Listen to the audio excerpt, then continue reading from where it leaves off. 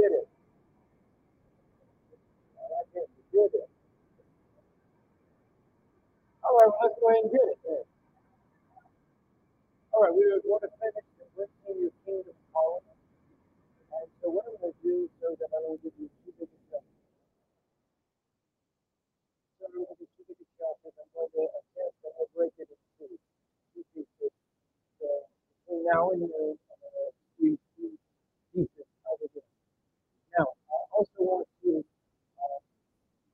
present that today I think is for those of you who want to go elite with God. Elite with God are those people that determine that they're going apex in their life. The apex is the highest pitch on the roof. Apex is the highest point on the mountain. Apex is the top of where the elevator goes up to the tall skyrise. We're going to be going all the way to the top. So is there anyone in here you want to go all the way, not halfway, all the way to the top? Right, so the elite warriors are the ones that make it all the way to the top. Right, over the elite. In fact, they have a process in the military that they call Hell Week. And I heard a soldier talking about Hell Week. It is so brutal that around 6% of the soldiers are the only ones that make it. Can you hear me? That's the spirit of Hell Week is Hell Week. So if you start 106 make it, that's everyone else dropped out. So there's the elite side of God that he prepares some to go into. How many of you feel like, you know what, is there a level just below elite that I can do? Is there anyone who feels like that elite in God is a part of the calling on your life? The elite in God. Raise your hand if that's you. You feel like you really want to know how to go there. So, and I mean, not go there and visit. You want to go there and stay. Please write that down. I don't want to just visit realms and dimensions. I want to be allowed to habitate. I want to be allowed to habitate. And many times believers, they engage a realm or a dimension, but it's not consistent in their life. It's not something they live out weekly. It's not something they live out daily. It's not something, it's something that happens on Sunday. If the most spiritual part of your life is what happens on Sunday, right, then you might be an armchair general. And they give instructions on what everyone else needs to do from the comfort of their recliner. That's an armchair general. But when you begin to go elite, you begin to say, I want to be trained to penetrate enemy lines and be dropped behind enemy lines and then accomplish my mission. So those who are trained by God to have greater accuracy and greater precision operate like elite soldiers that have the ability to not only engage the enemy line, penetrate the enemy line, but to achieve the mission. Like you go behind the lines in the military, and your job is to sneak all the way into the heart of the city and go to where Osama bin Laden is hiding.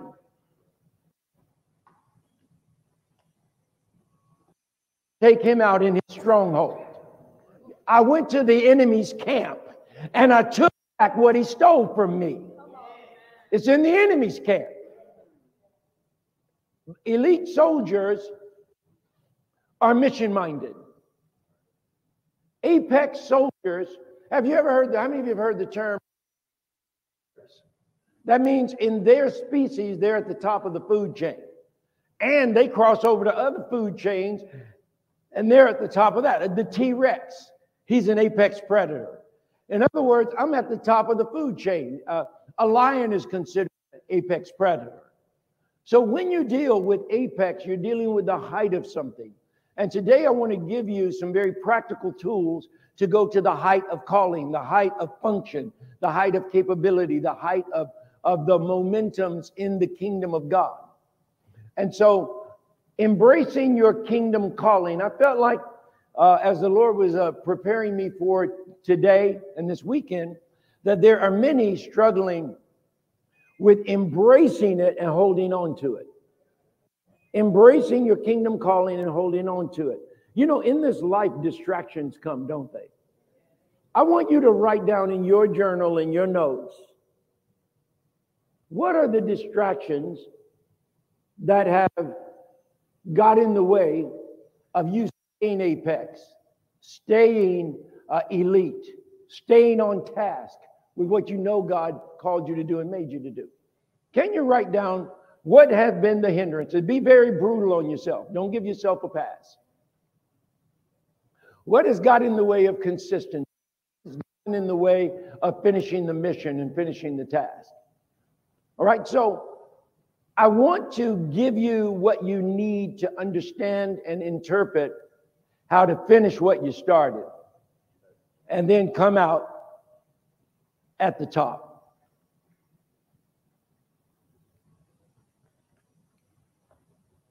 All right, Luke is going to be our primary scripture. Peter says to him, Lord, do you speak this parable to us or even to all?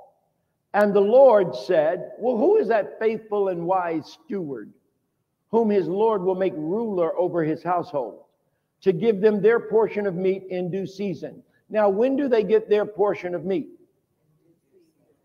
In due season. You're going to get your portion of meat in the right season. So here God reveals that part of his psychology in how he thinks towards us is he identifies seasons, and he interacts with us certain ways in certain seasons. Winter, spring, summer, fall.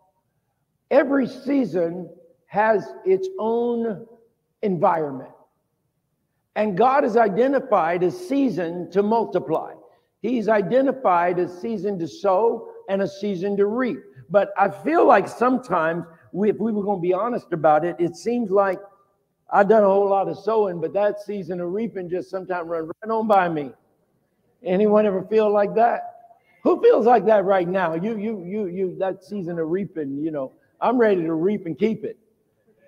I don't want it to go anywhere. I want to get it and I want to keep it. But notice it's in due season.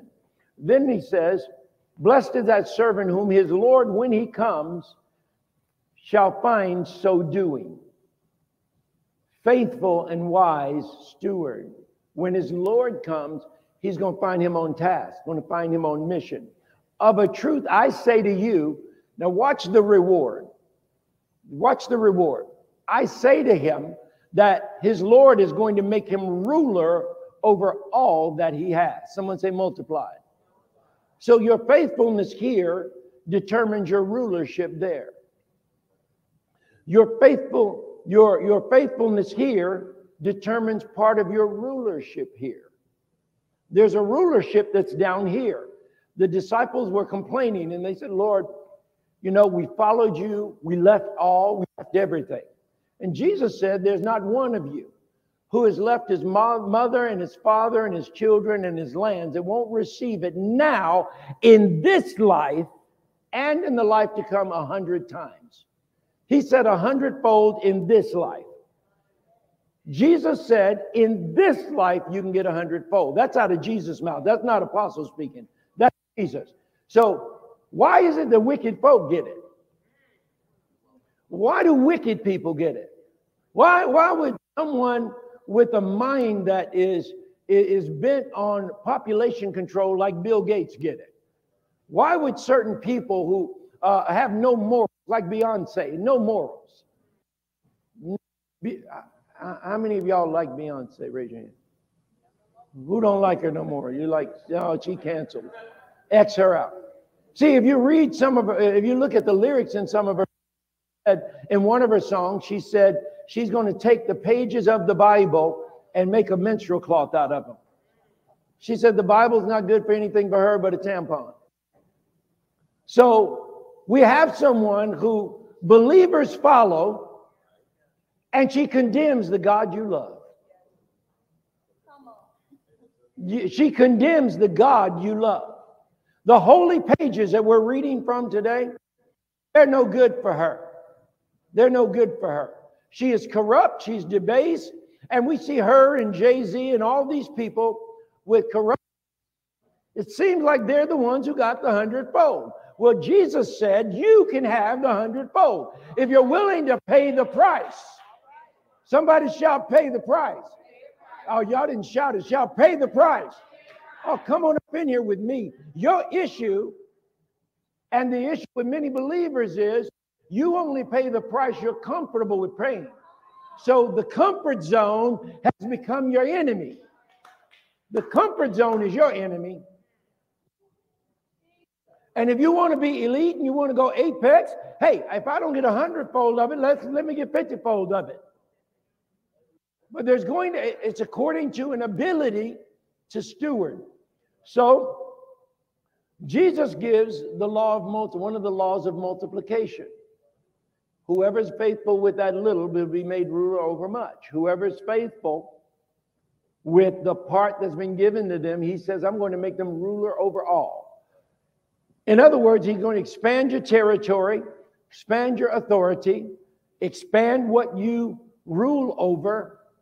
So this is part of the law of multiplication. We never factor in faithfulness as part of God's law of multiplication. He's rewarding faithfulness here. That's why I say if you've got a responsibility in the church, be faithful. You be there, everybody else is making. While other people making excuses, you there. Why? I'm being faithful with my Lord's house. This isn't just Pastor Joshua and Crystals. This belongs to Jesus. Believers Church is his idea. Believers Connection is God's idea, not Pastor Joshua. Pastor Joshua is the pastor. The church I pastor, I'm the pastor. God gave me his vision for that church, and I brought it, and my job is to bring it into the earth and then be responsible with it, be faithful with it. So faithfulness is God's multiplication strategy in your life.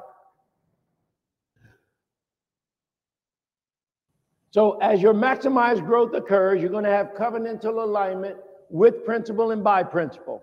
Get in alignment with what? Principle, and get in alignment by principle. And that's going to become have you ever known folk who they just didn't have any kind of principles? And commensurate means it's going to match. So how many feel like God is really working on what the principles on the inside of you matching what you do on the outside? I tell the story about a little boy. And the parents told the little boy, the mama called the little boy and told him, said, hey, I want you to clean up your room.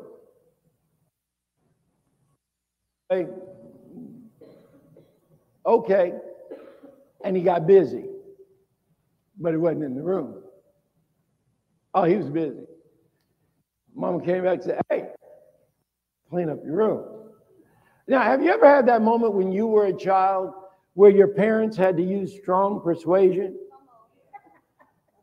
What did I say? Anyone ever heard that? What did I say?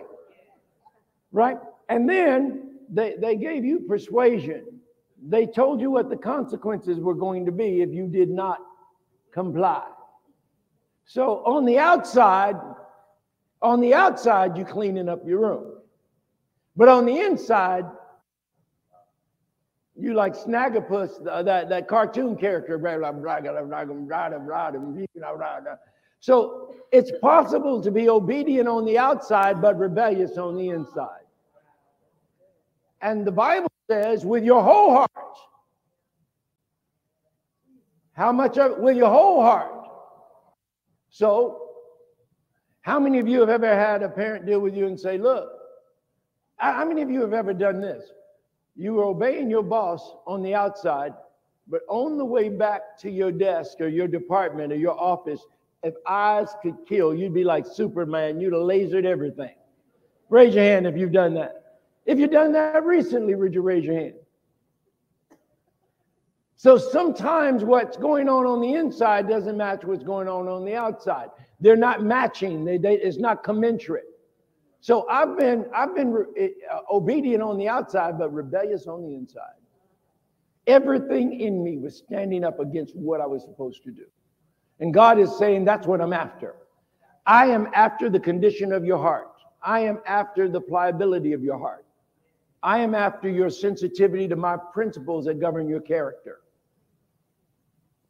I am after your sensitivity to my principles that govern your character. We've been taught seed time and harvest. We've been taught sowing and reaping. We've been taught all this stuff about get it on the outside. But on the inside is where the real issue is. Because increase only magnifies what's really deep in your heart. That's what increase does. That's why when people win the lottery, they go crazy. And the majority of people interviewed say they wish they had not won the lottery. They say it was a curse to them. Why? Because once they got all the wealth, what was really in their heart, what was really in their spouse's heart, what was really in their children's heart began to come out. And then they turned into monsters and OD'd and got divorces and lost it and hawked a lot of it. And that's what happens to, I talk about in my book, the poverty disease out there. I talk about certain we all know. Why would you be Michael Vick? You've got $100 million contract and you're going to go to jail for fighting dogs.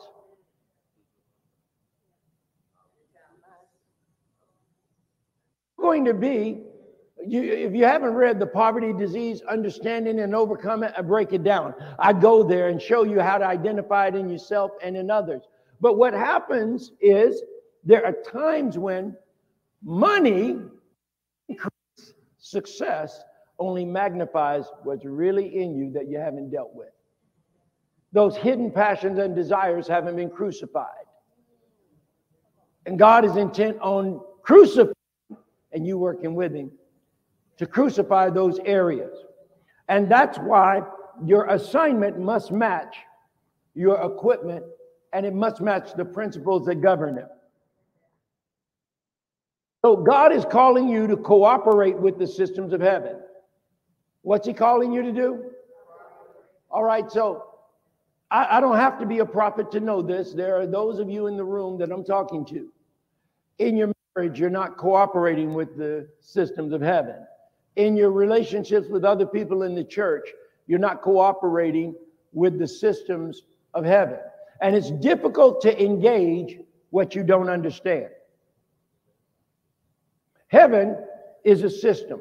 And because heaven is a system, say this with me, heaven is a system. The kingdom of God is not meat and drink, but it's righteousness, peace, and joy in the Holy Ghost, right? So let's just break that down for a second. The kingdom of heaven is not is not meat and drink, but it's righteousness, peace, and joy. Righteousness is right doing. Why should you do it? Because it's right. Someone say because it's right. Righteousness is right doing. Righteousness and its peace and its joy. But notice where the kingdom of heaven is at. The scripture says righteousness, peace, and joy where? In a person. Is Holy Spirit a person? So the kingdom is righteousness, peace, and joy. We got that part, but this is the part we miss. It says in the Holy Ghost. The kingdom is in a person, right? The fish is in the fishbowl.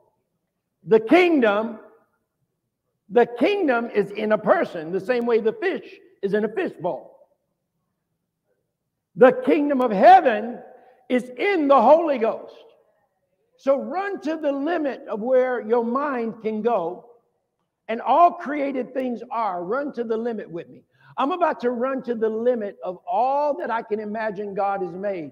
And I'm running through galaxies right now. And I'm running beyond Pluto. And I'm running beyond Arcturus. I'm running beyond it. And I got to the end of what I think created. If there's something on the other side of that limit, then that means there's somewhere God is not. But because he is everywhere Come on, because he is the omniscient one. He's all-knowing and he's omnipresent. Omnipresent means he's everywhere. So if he's all-knowing and he's everywhere, there is nowhere that he can't be, because all things are in him. The kingdom of heaven is righteousness, peace, and joy in a person. Even hell has its logistic in God. There is no place outside of him. There is nothing that exists outside of him. You know why? Because he is. I just am. I'm God. I just am. So there is no domicile. There is no authority. There is no place existing, geographic, territorial, spatial, dimensional, that God is not. So heaven, when you deal with him, he gives us clues. The kingdom of heaven is righteousness in him. It's peace in him. You can tell a believer that's making peace with God, because you get to the place where things that used to cause you mental issues for days on end don't cause you same kind of trouble. It doesn't cause you the same type of mental issues.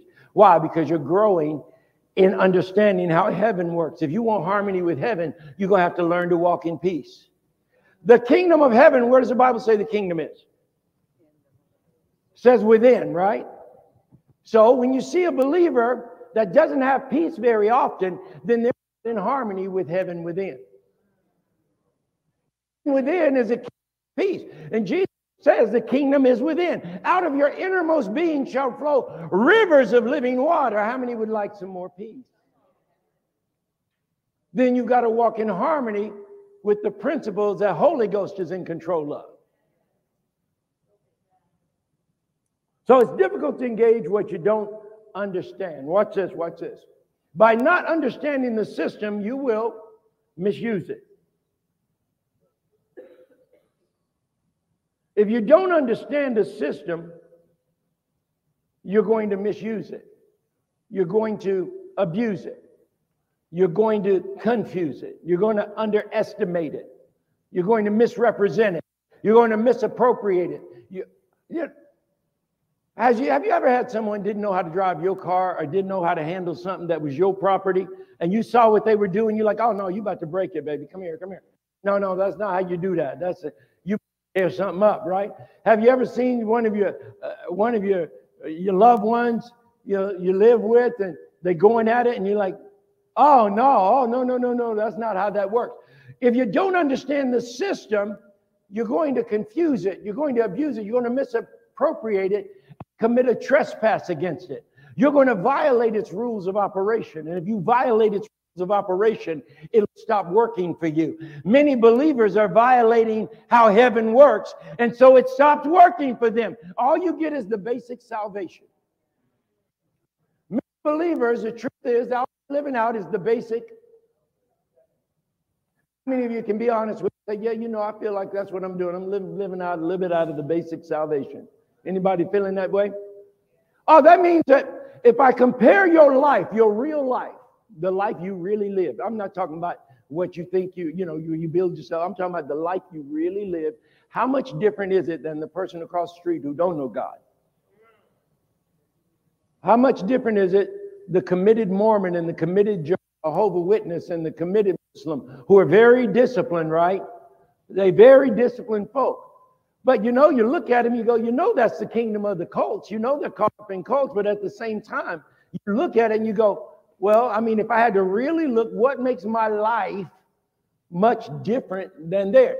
As a believer with the power of the Holy Ghost inside of you, our lives ought to look way different. There ought to be power. There ought to be glory. There ought to be that system, and that kingdom ought to come shining through. And the real test is if I go ask the people who know you, ask them what they say about the kingdom out of your life. Do they really live a normal life, or is the kingdom alive? Can you tell the kingdom is even in there? Right? And we fulfill its desire accidentally. So this is where many times it worked, but I don't know why it worked. How many of you have ever prayed for someone and they got healed? It worked. I can't tell you why it worked, because I slapped the name of Jesus. That's why it worked. I gave it, man. It came back quick this time. Woo, baby, come on now. It multiplied. That surprise money came in, but I sold in church last Sunday. Oh, man. And then all of a sudden you think you got it and you got it worked out, right? And you do the same and you're expecting it, Jesus to be like a slot machine. Don't come out like that this time. And you go, what happened, Daddy God? He might be asking for conformity, alignment with the principles that he walks by. That might be what he's working on this hour. You know, I had to repent because I went through a period of time where I went transactional with God. And he's like, you went transactional. You stopped being relational. You started being transactional. Transactional means if you do this for me, and the only time you talk to him is when you want something or you need his power to do something. And now you want to pray. God is like, you were supposed to be walking in that daily. That's supposed to be a way of life for you. It's relational. Your default is talking to me. Your default is living and moving and having your being in the Holy Ghost, in the Lord. Can you hear me? That's your default. So sometimes we fulfill that desire of that system and of heaven accidentally. So let's break down a couple words. Economy. This particular word, economy, this is a Latin word, oikonomia, from Greek, oikonomia, or oikonomos, household manager. Someone say, I'm a household manager. Okay. I'm a household manager. I don't know if I like that. Am I responsible for the dishes if I'm a household manager? But private affairs, especially expenses. Also, I want you to catch number 2. Now, here's where we talk about the economy. Every system has an economy. Every system has an economy. And being someone who's traveled to many places in the world, many different countries, I can tell you right now, the economies in some places are different than the flow of economy here. It's a totally different system over there than it is here. So when we look at number 2, efficient use of materials and resources. Frugality. Anybody know someone so tight? They so tight that when they put change in their pocket, if they tighten their stomach, a quarter will make 3 dimes. They just get more money out of everything. I know people like that. Is it on sale? You won't. Black Friday, you out there freezing, standing in line. If you want every woman to be an instant evangelist, just shout there's a shoe sale in church. And afterwards, every one of them go. And before you get there, you're going to be on the phone with 3 of your friends. An instance of economizing, saving, efficient, concise use. Efficient, concise use of what? Non-material. What if what God is looking at is not just a material, but he's looking for a merger of our economy and efficient use of non-material flow? The arrangement or mode of operation in something, an organization, the economy of an organization, a system especially of interaction and exchange, an economy of information, So I want to look at a couple of things about this. Let's say efficient, concise use of non-material things, movement and flow. When you deal with economy, is it talking about money or is it talking about movement and flow? Anything that you can give movement and flow to. So can we give movement and flow to relationships? I'm about to shut the door on some people. You know why? Because you violated the rules of the currency. You can't have none. People who violate social rules of economy, they put them in jail. If you won't be managed and can't control yourself, we'll put you in a 4x7. And we'll have a big hairy-chested, bearded dude with a blue uniform on stand there and tell you when you can use the bathroom and when to brush your teeth.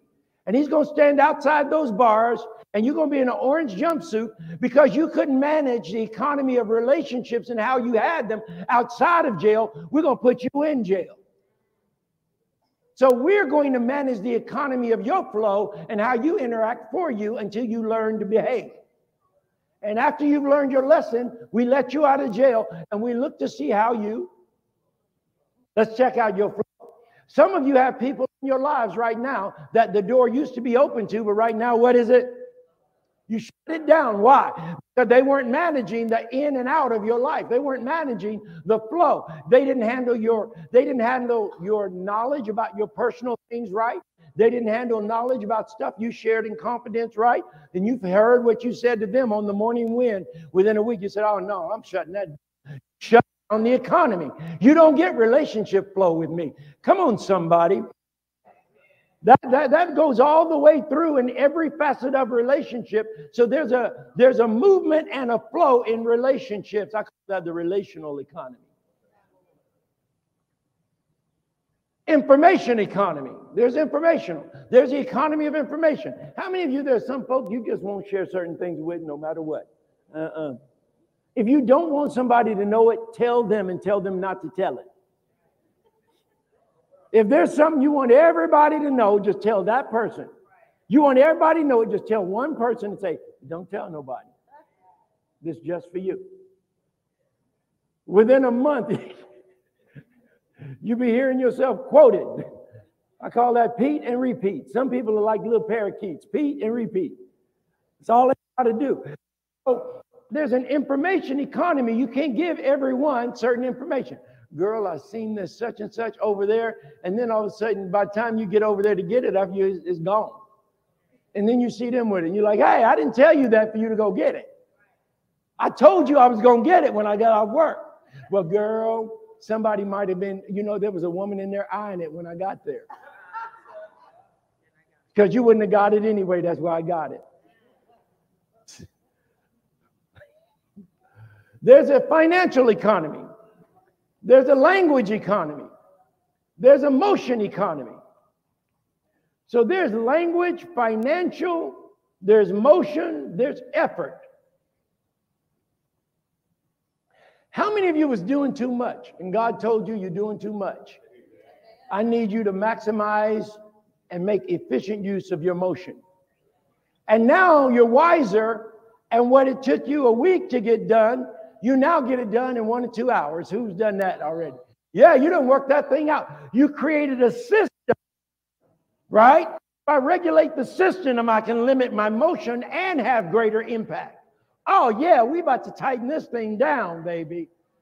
No more wasted effort. I don't have to keep starting over. But these are all connected. If I manage my relational economy, it's going to flow over and mess up my language economy, because I'm about to tell you something.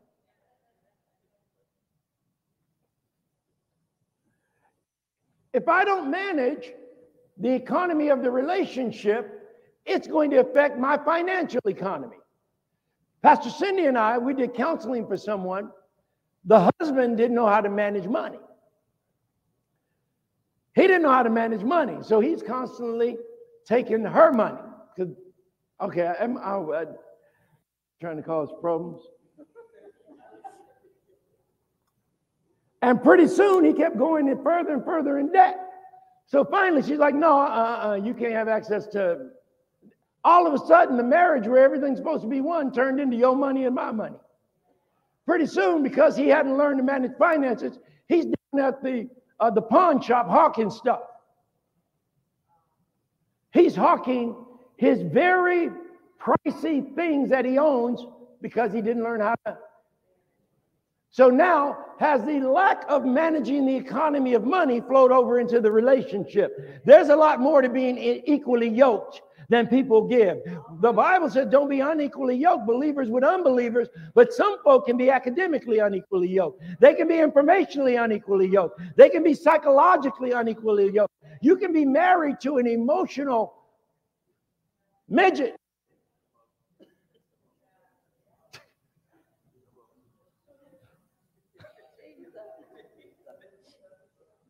Why I always got to be the green one in the relationship?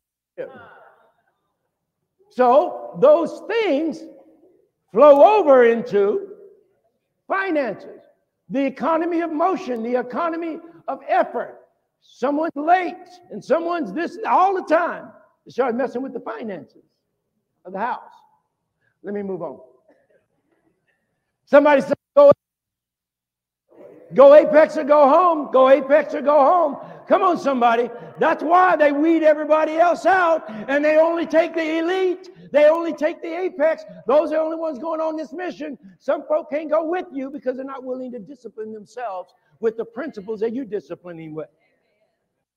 Everybody with you can't go with you. All right, let's talk about economy. How many people came out of Egypt? Over 2 million people came out of Egypt, right? They estimate 2 million people followed Moses wilderness with Joshua and Caleb.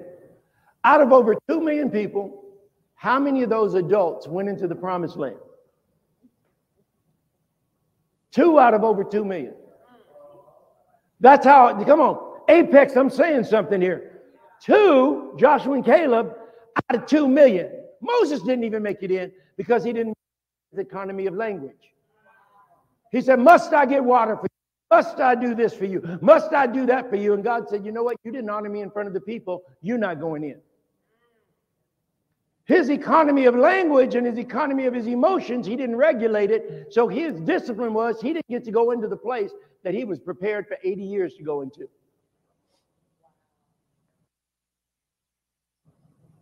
Sometimes it's not wise to fall out of sync with the principles that govern the economy of heaven. Now watch this. Economy of motion. Wait a minute. The children got to go in. Joshua and Caleb got to go in, but they had another spirit. They lined themselves up with heaven to take them there.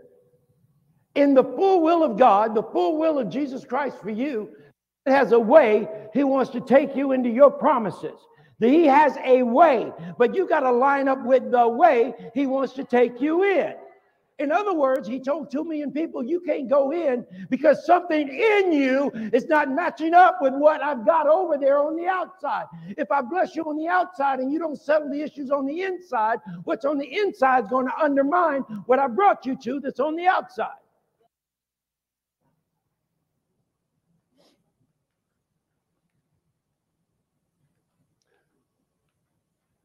So we learn from this, God sows or invests. And if you think I'm talking about money, then you're not even in the room. If you think I'm talking about money, you're not even in the room. Everybody's always waiting for the preacher to say that thing about money and try to do a money grab. That's not what I'm talking about. I'm talking about aligning the kingdom of heaven so you can accomplish the will of God for your life. What we're talking about today. Amen. God sows or invests from his realm and place of economic resource, which is heaven. I am warm. Maybe it's me. Thank you. God sows or invests from his realm or place of economic resource, which is heaven. I'd rather have everyone just a little cold than a little warm. There's the apostle. I don't know what economy that is. That's some Oklahoma economy. It is warmer down here, y'all. God sows or invests from his realm and place of economic resource, which is heaven, in the spirit. And the Bible says, in him we live and move and have our being. In him we learn to do what? Live. In him we learn to move and then have our being. We're comfortable being in him, living and moving. What does that sound like? Living and moving in him, since we've been talking about it. Sounds like economy, don't it? So what if that's in him we live? Learn to move. The movement in him is interrupted when I violate the principles that he operates by. He's saying, I'm a God of principle. I didn't even come and wipe the devil out and take it back when it way. I became a man and got it back legally. Adam could give it to whoever he wanted. I didn't tell Adam, but you can't give it away. So Adam gave away his jurisdiction. Adam gave away his dominion. Adam gave away his authority in the garden. God didn't just come out of heaven and go, I'm taking it back and giving it back to everybody. He didn't do that. God said, you know what? I legally gave it to Adam. Adam legally gave it away. And now I got to become a man and legally get it back. He worked with his own principles. And his own arm, as we discussed last night, his own arm brought salvation because there wasn't a man who could keep the principles and get it back for us. Does that make sense to someone? Be not deceived, God is not mocked. Now watch this of the kingdom. This is the principle of the kingdom. Whatever a man sows, now notice it's not talking about money. Whatever a man sows, what does the scripture say? That also shall he reap. For he that sows to the flesh shall of the flesh reap corruption. But he that sows to the shall of the Spirit reap life everlasting. That's life in every area. Life in every area. So if I see things constantly dying in an area, I might need to check alignment with the principles that govern that area. Can you hear me? That get life, how long? Everlasting. But notice this is always attached to money. Notice he's talking about the actions of the flesh. Sowing to the flesh versus sowing to the... What happens sowing to the flesh? Look up the word corruption. Do a word study on the word corruption. He's saying something. We always attach this to money. Every preacher I know attaches it to money, but he was talking about something else here. He was talking about degradation and failure in life is connected to what we sow into the most. That interrupts the living, moving, and having our being in him. Because when you move in him, he shows you where it's at. He shows you where what he wants you to get is at. You just flow into it. Somebody says, man, you luckiest person on the world. You're just lucky. No, it ain't luck. I'm just learning how to flow. I learned how to tap into a different economy. Can you say amen? Now watch this. The most common understanding of the word invest. Italian investory. Now watch this. I always thought invest was money. How many of you commonly thought invest was money, right? Notice this. It means to clothe. It's from the Latin word to clothe. Investir, a transitive verb, to commit in order to earn financial return, to make use for future benefits or advantage. Invested her time wisely. So you can sow time. What are you probably going to reap? Time. God redeems the... Yeah, so I might have sowed time over here, and I might have reaped time and saved me time on something over here. Because God says, because you sowed time, I'm going to save you time. I'm about to get in there and mess with the time wheel. God did that for Joshua. He had sowed his life to God. And Joshua looked up and said, you know what? I need to fight a little bit longer. And all of a sudden, the sun just stood still. God altered time. So there are things that you sow into the economy of to involve or engage us emotionally. Emotionally, I mean, you're emotionally invested somewhere.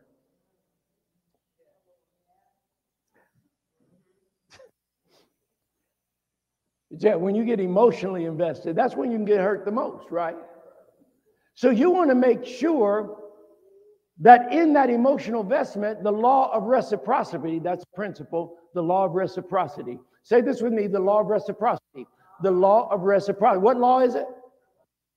Kingdom law. The law of reciprocity. That's when you sow out something and something else comes back. When you sow out emotionally and you sow out and you sacrifice of your emotions and your feelings and your sensitivities and nothing comes back. That's unrequited love. That's unresponded to love. And that makes the heart grow sick. Grows sick. So you want to make sure that as you're sowing, you want to sow a valuable seed of emotions.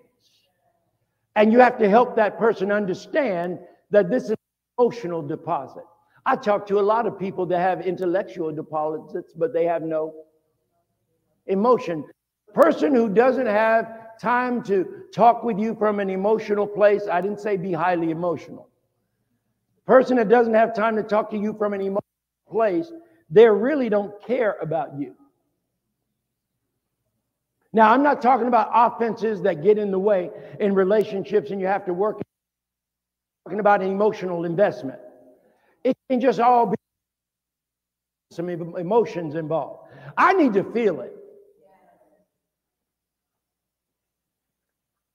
Make an investment. Emotional investment. The law of reciprocity. Hey, you know what? Let's talk about things that have nothing to do with money. I'm going to make a deposit into your heart. Have you ever had someone talk to you, your heart? You feel like, I felt that. Has Jesus ever talked to you in such a way? Come on, have you ever got a word of knowledge that came through someone else? How many of you, God has given you a dream, and in the dream, there was a certain way that he let you know how he felt? I mean, it just did something for you. That'll change your life. The things that change our life the most are not what's communicated from an intellectual standpoint, because civil conversations that are intellectual can often be cast. C-A-S-T-E. Conversations that are intellectual can often be cast. C-A-S-T-E. They can often be sterile, because it's just about the facts.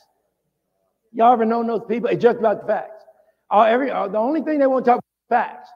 And it's almost say that and not have no feeling. It's almost like their nerve endings were burned off in corduroy.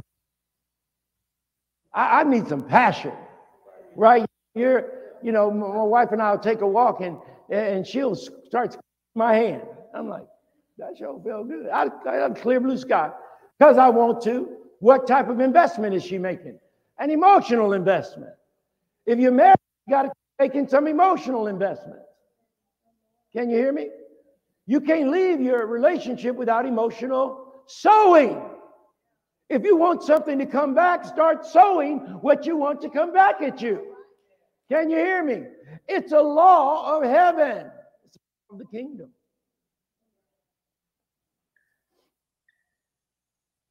We're deeply invested in our children's lives. Notice also, this is a word to envelop, to infuse, to invest, to get inside of, clothed with it, to put inside of, in, clothed, invest. I'm wearing a vest, right? Am I in the vest? Right? So I'm invested right now. There are things God wants you to get invested into that are attached to the laws of the kingdom. Now you're triggering responses from that kingdom on purpose, and that kingdom's working for you, not against you, because now you're doing some on-purpose living. It means to endow with quality and infuse. So I want to talk about the stewardship here. 1 Corinthians 4:1. I'd like for you to read this out loud with me. Read it like you love Jesus out loud. All right, let's read. Let a man so account of us as ministers of Christ and stewards. All right, there's that word again. What am I a steward of? Oh, now. A steward manages household affairs, manages the economy of the household. Joseph was so good at managing the affairs of Potiphar's house. Potiphar put him over everything and said, I can just go on and hang out with my buddies down at the golf club, and I can go out to the spa and the gym and hang out, because Joseph got it under wrap. Joseph got that economy and flow. Eventually he gets promoted to greater, and God puts him over all of Egypt, that the only voice stronger than his is Pharaoh's. Joseph moves to the place because he understands the economy of how God operates. He works with what God reveals. Come on, you got to work with what God reveals. See, sometimes God reveals to heal. He's not revealing it to destroy you. He reveals it to heal you. And we got to stop fighting our healing. We've got to stop working against our healing. Why does he reveal? To heal. Someone says he reveals to heal. So if God speaks to you about, and here's a lie that's been spread throughout the charismatic church and throughout ministries for decades now, that the Holy Spirit will never say anything to embarrass you. I'm going, that's a lie. God will embarrass you. Holy Spirit Yeah, Holy Spirit will say something negative. It's not negative. He reveals to heal. David numbered the people. The prophet comes and talks to him and says, hey, you numbered the people. So God will reveal the deficit that undermines the activity of his kingdom in our lives. Do you want him to do it? Put your finger on it, God. I want you to address it. You don't want to learn to coexist with the thing that's causing you pain. You don't want to learn to coexist with the thing that's causing you the most pain. Not if you're in charge of the economy of it. This word steward, as stewards of the mysteries of God, is oikonomia, the management, administration, office, manager, overseer, stewardship. Paul says, God gave me the responsibility, the theos gave me the oikonomia of managing his mysteries. How well have you been governing the flow and management of the mysteries? So what is he a steward of? The mysteries of God. What are you a steward of? Someone say the mysteries of God. So he knows where he wants his mysteries released. You can't tell him who you'll talk to and who you won't. You want to get disqualified real quick? Do a Jeremiah. Tell God what you'll say and what you won't say. Jeremiah quit. Theologians believe he fired God for 7 years. He told God, he said, I'm not speaking for you anymore. He said, I'm not speaking for you anymore. I've talked in your name, spoken your name. I've got nothing but hell and heart, and people have come against me down, so I'm done with it. He said, I will not speak in your name anymore. God spoke back and said, if you separate the precious from the vile, then I'll let you be my spokesperson. You don't fire me. I'll let you speak for me if you separate the precious from the vile. You got to know what's inside of you that's from me and what's inside of you that's not from me. The issue with your mind is that you ruminating and allowing things people said and what people did. I didn't do that to you, Jeremiah. Did that to you, and you're punishing me with silence. You're going to quit on me. You're the one that needs to separate the precious from the vile. And oh, by the way, if you do it, separate the contaminated from the uncontaminated, what's pure from me inside of you from what's not pure, that from the enemy. If you separate it, then I will let you speak for me. But until then, get to separating. Get your colander out, pour in your spaghetti, and start getting that mess out. You're going to put me on restriction. The management of the economies in the system of God. Jonah tried it. Jonah said, I'm not going to speak to Nineveh. I ain't going. I'd rather go this way to Nineveh. I'm going to Tarshish. Jumped on a boat, got him a ticket. Here he goes sailing across. Pretty soon, he's sailing, and all of a sudden the storm comes up, and the captain is like, we ain't never seen nothing like this before. Jonah said, oh, that's my fault. God told me to go do something, and I'm kind of in rebellion right now. I'm kind of doing my own thing right now. And then he said, now, if you want everything to be all good, y'all want people, throw me overboard. Have you lost your mind, Jonah? You would rather be thrown over the side of the ship into the middle of a storm that's about to sink the boat than obey God. That is a bitter, dark place to be. I'd rather die than obey God. Well, God's got a fish that he can make with your name on it. God knows how to live. You telling him that I'm in control of this economy. I'll tell you where I'll go and what I'll say and who I'll preach to. God said, you will. Yeah, about 3 days in the belly of the fish, somehow miraculously Jonah came to his senses. See, because what we look at now, we think Jonah's in there with a table, a latte, and a little lamp. Oh no, he's in the gap of it's eating away at his skin. Leprosy on the outside. You know what a lemon does? How lemons eat things up? You know how you put acid on something? Acid is what's in the stomach to digest food. It's eating away. After 3 days, he's like, God, I'll do whatever you want to. I preach to anybody. I love you, man.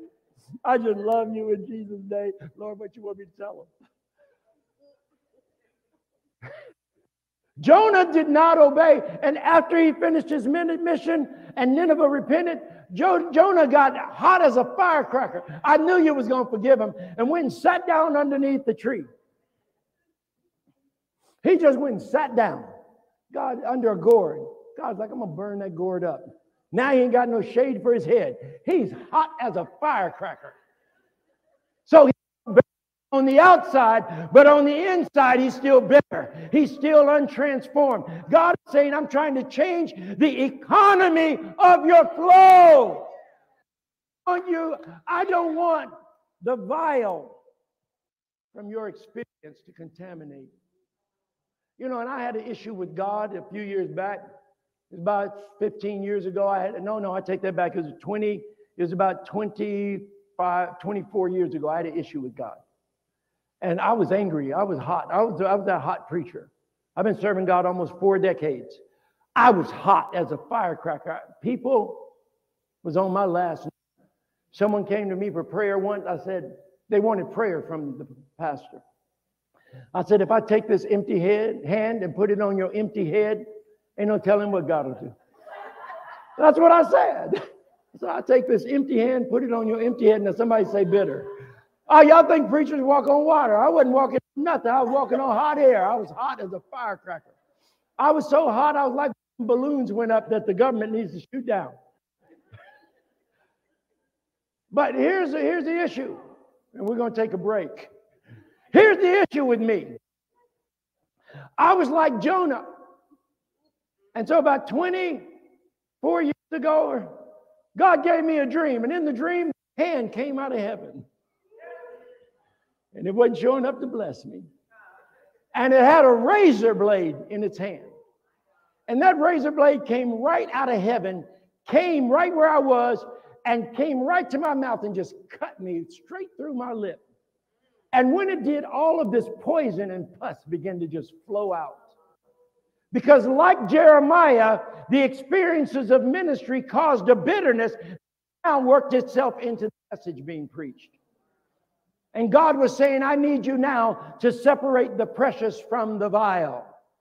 And so then God will give you a season of taking a break. God said, you know what? I need you to understand the process of entering and leaving. Because how you enter a process sometimes is based on how you left the last process. How you leave a relationship determines how you enter the next season of relationship. And you don't want to get in the middle of that thing and find out they didn't unpack their baggage. They're violating the principle of entering and leaving. In other words, you just relationship on the rebound. Relationship on the rebound. And you get in the middle and find out, oh, Jesus, now, dude, I didn't check all them boxes. She got some issue. Dang. And now bed while they sleep with your eyes wide open. Like Jesus. Jesus like, you should have checked on the commensurateness in the relationship. Don't be unequally yoked. You need to make sure that psychological yoking, or be willing to learn something to become more psychologically yoking. I think that's going to be it for right now. And then we'll go. Let's take a break. Come on, pray with me real quick.